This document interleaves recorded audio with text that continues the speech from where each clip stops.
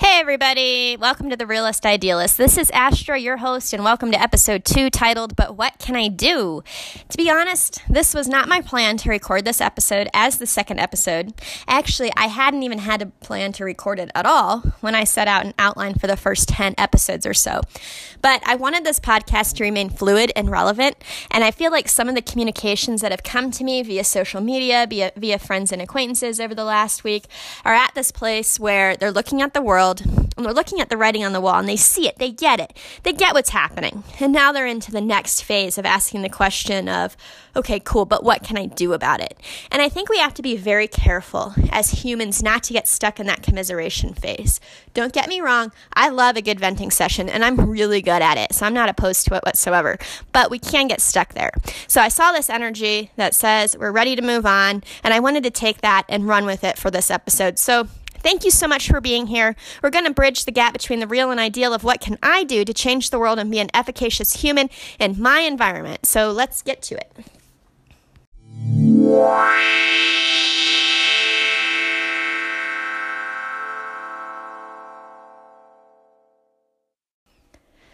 All right, so one of the things that's really stood out to me as I've pondered the question, what can I do to change my world for myself, is that we don't have control over everything in our lives. And I know I'm not giving anyone any news here that they don't already know, but we do tend to be hyper-focused on things that we really don't have any control over. We spiral into this place of negativity. But I don't have control over this and that and the other, and there's nothing I can do. And if we sit there long enough, that morphs into something else that looks a lot like, well, somebody else should do something. And then when inevitably no one else does something, then that morphs into this attitude that there's just nothing to be done, which is a very hopeless place to be and to live. And so I want to change this current spiral, because this hyper focus on what we don't have control over means that we're not actually standing in the places in our lives where we can have influence. We're not in the efficacious places in our lives. And I think it would behoove us, I think it would behoove the world if we got into a better habit collectively about doing that. Because the truth is that yes, there are many things we don't have influence over or much influence over. But the other truth is that we often aren't taking ownership of the things that we do have influence over. Sorry, not sorry, tough love moment. But all scolding aside, let's get a little bit more specific. What do we have control over, and how can these be positive forces in our environment? Well, case in point, healthy people contribute to a healthy society. I firmly believe that. So I think that one of the things that we can do is we can make ourselves as healthy as we can today.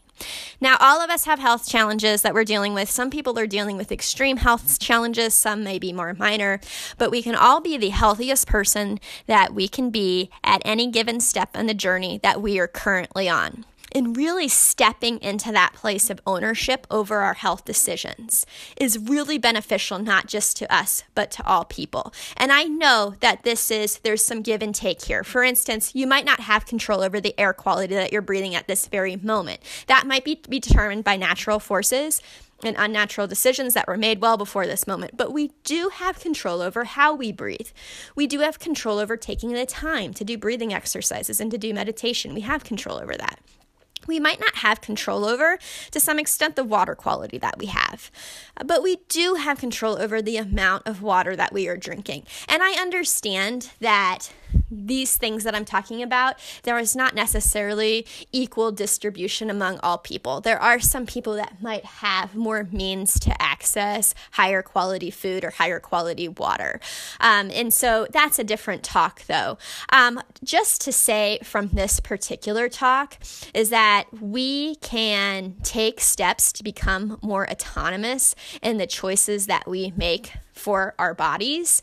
And also just to say that healthy people beget healthy people, and healthy people beget healthy societies. And how exactly this happens? Well, all sorts of ways. From an economic standpoint of supply and demand, it happens, right? If we choose organic food, we get more organic food. If we choose non-GMO, we get more non-GMO. If we insist on higher quality drinking water, we are at least more likely to get higher quality drinking water. This happens from a social and cultural standpoint, from just normalizing some practices and behaviors that lead to healthy people. So really focusing on our individual health is one thing that we can do at this time when we have a society and a culture that's really struggling with collective health and struggling with collective health issues. And I suppose now is a good time to say that when we say health, we tend to gravitate quite naturally, like I just did, towards physical health. And I am not excluding, actually, I am very much including psychological, spiritual, and emotional health as well. I find that the health of the mind and the health of the spirit is extremely important when things start to get a little bit shaky in society. The health in those areas of your body is where you find that inner truth. That's where you're able to finally stand in your own wisdom and not have to live in such a way as people, so that people have to feed you truths. And I have air quotes around that. You can't see me, but they're there. You don't need to live in such a way that people are feeding you truths that they would like you to see. When we're not standing in efficacious places of our emotional, psychological, and spiritual bodies, we become very vulnerable to experts, also in air quotes.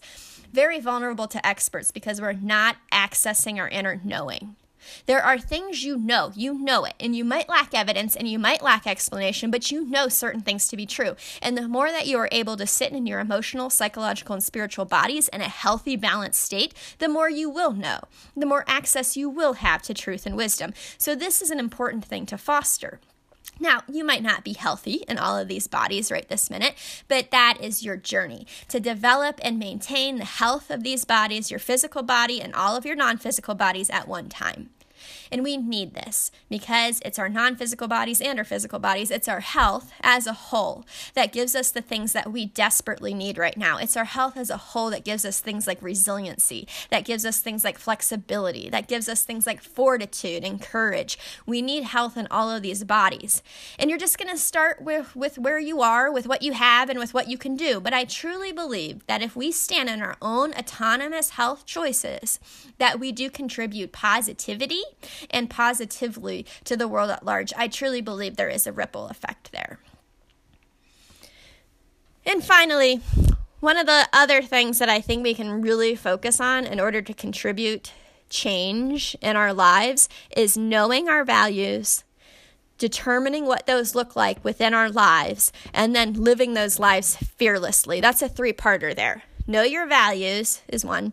Decide how those values look like once they're incorporated into your life is two. And then live them fearlessly. Now, fearless, that's not the same as reckless, but it's also not the same as without risk. Fearless, you can address something fearlessly with a lot of foresight about it. You can think about it a lot beforehand, and you can take calculated risk in doing so. It's very different than reckless. When we opt to live fearlessly, we take our mental state out of the primal sympathetic nervous system, that fight, flight, or freeze. Don't forget the freeze, because a lot of people live there. Fight, flight, or freeze, and we can elevate into what we love about ourselves, which is our rational human thoughts. We are very proud of our rational human thoughts. It's something that we groom in ourselves and in our children, and we pride ourselves so much when we're rational thinking human beings, even if we aren't being rational thinking human beings at all, but that's a different talk. But we can't get there. We can't get to our rational thoughts if we're living in fear. Now, fear has a place. It has a place when the threat is imminent, meaning it's moments away, in which case we don't want a whole lot of thinking. We want a lot of doing, and we want to do it now, and we don't want anything in the way of that. There's a place for that. But truly, honestly, most of us do not live in that place very often. There are some of us who have very rarely been in situations that require a genuine response from the sympathetic nervous system, and yet we're in that response a lot, almost all the time for some people, and that's a problem.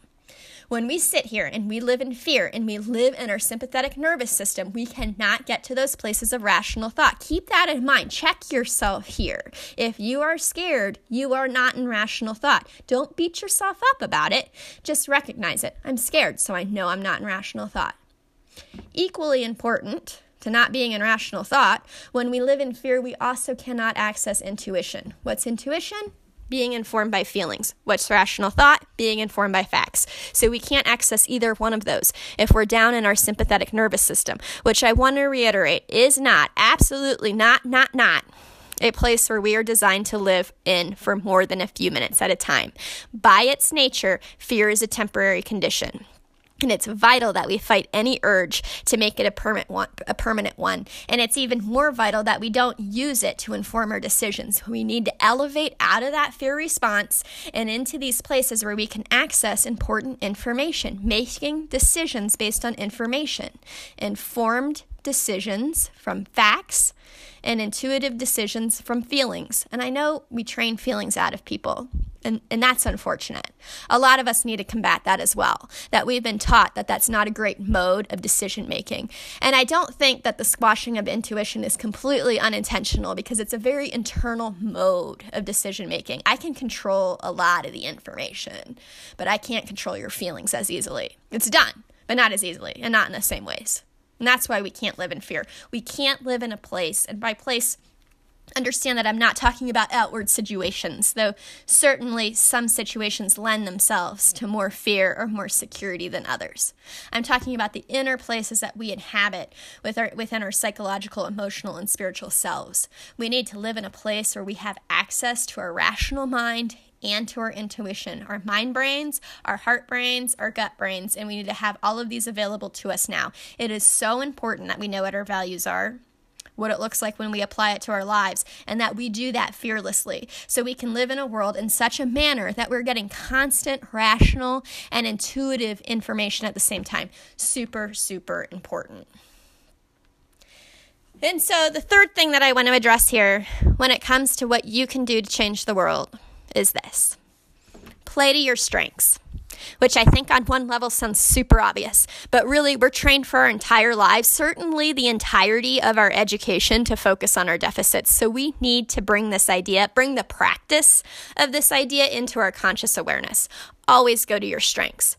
If you're a writer, write. If you're an energy worker, work energy. If you're a light worker, work light. If you're a doer, get things done. If you're a thinker, think. If you're a bridge builder, connect a doer with a thinker. If you're a healer, heal. If you're a speaker, speak. I really feel like there really isn't one way to enact change on the world. If I were going to put it simply, I would say that the best way we can enact change on the world is to offer the world the best versions, the healthiest versions of our most authentic selves that we can, day by day, hour by hour, and minute by minute, in a manner that actually lets the world see us. But exactly how that looks like, I mean, if you're out at a rally, if you're fighting in the legal system, if you're donating or raising money, whatever, that varies person to person. And that applies to the types of change you'd like to see in the world as well. Work to your strengths. I really don't think this is something that needs to look one way or another. Certainly, collaboration and coordination are extremely important, and certainly your actions might not look the same all the time. You might find yourself called to different things at different times, but the specifics, even within a coordinated effort, are as individual as all of us, and it takes a little bit of all of us. We need speakers to speak and writers to write, and people in the legal system to work the legal edge, and the energetic realm to work the energy, and we need people in time, space, reality to move things forward in a physical sense, and we need people to come up with great ideas and creative solutions and problem solve, and we need all these things, and we can't be all these things at once, but we can network together, and that's why we really need the bridge builders. Those are very, very important, and I'm not one of those, so I'm very envious of those of you who are. Like, just in awe. Thank you for your service to those of you who connect people together. So appreciate you. So I want to leave you with this again, and this resonates back from my first episode, that the best thing that we have to offer the world is ourselves. The best thing we have to offer the world is our authentic, healthy selves that are living in an authentic, healthy manner according to our values. I think if we all did that, the world would change, and quickly. All right, thank you all. That's it for me. I'm trying to put this podcast out weekly, but I'm new to podcasting, so it's going a little slow. So bear with me while I get settled. Thank you again for being here. I wish sovereignty for all of us, but I want to extend a special wish of sovereignty to you.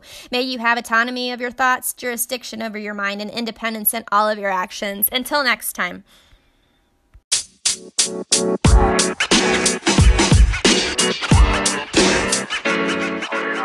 know, man.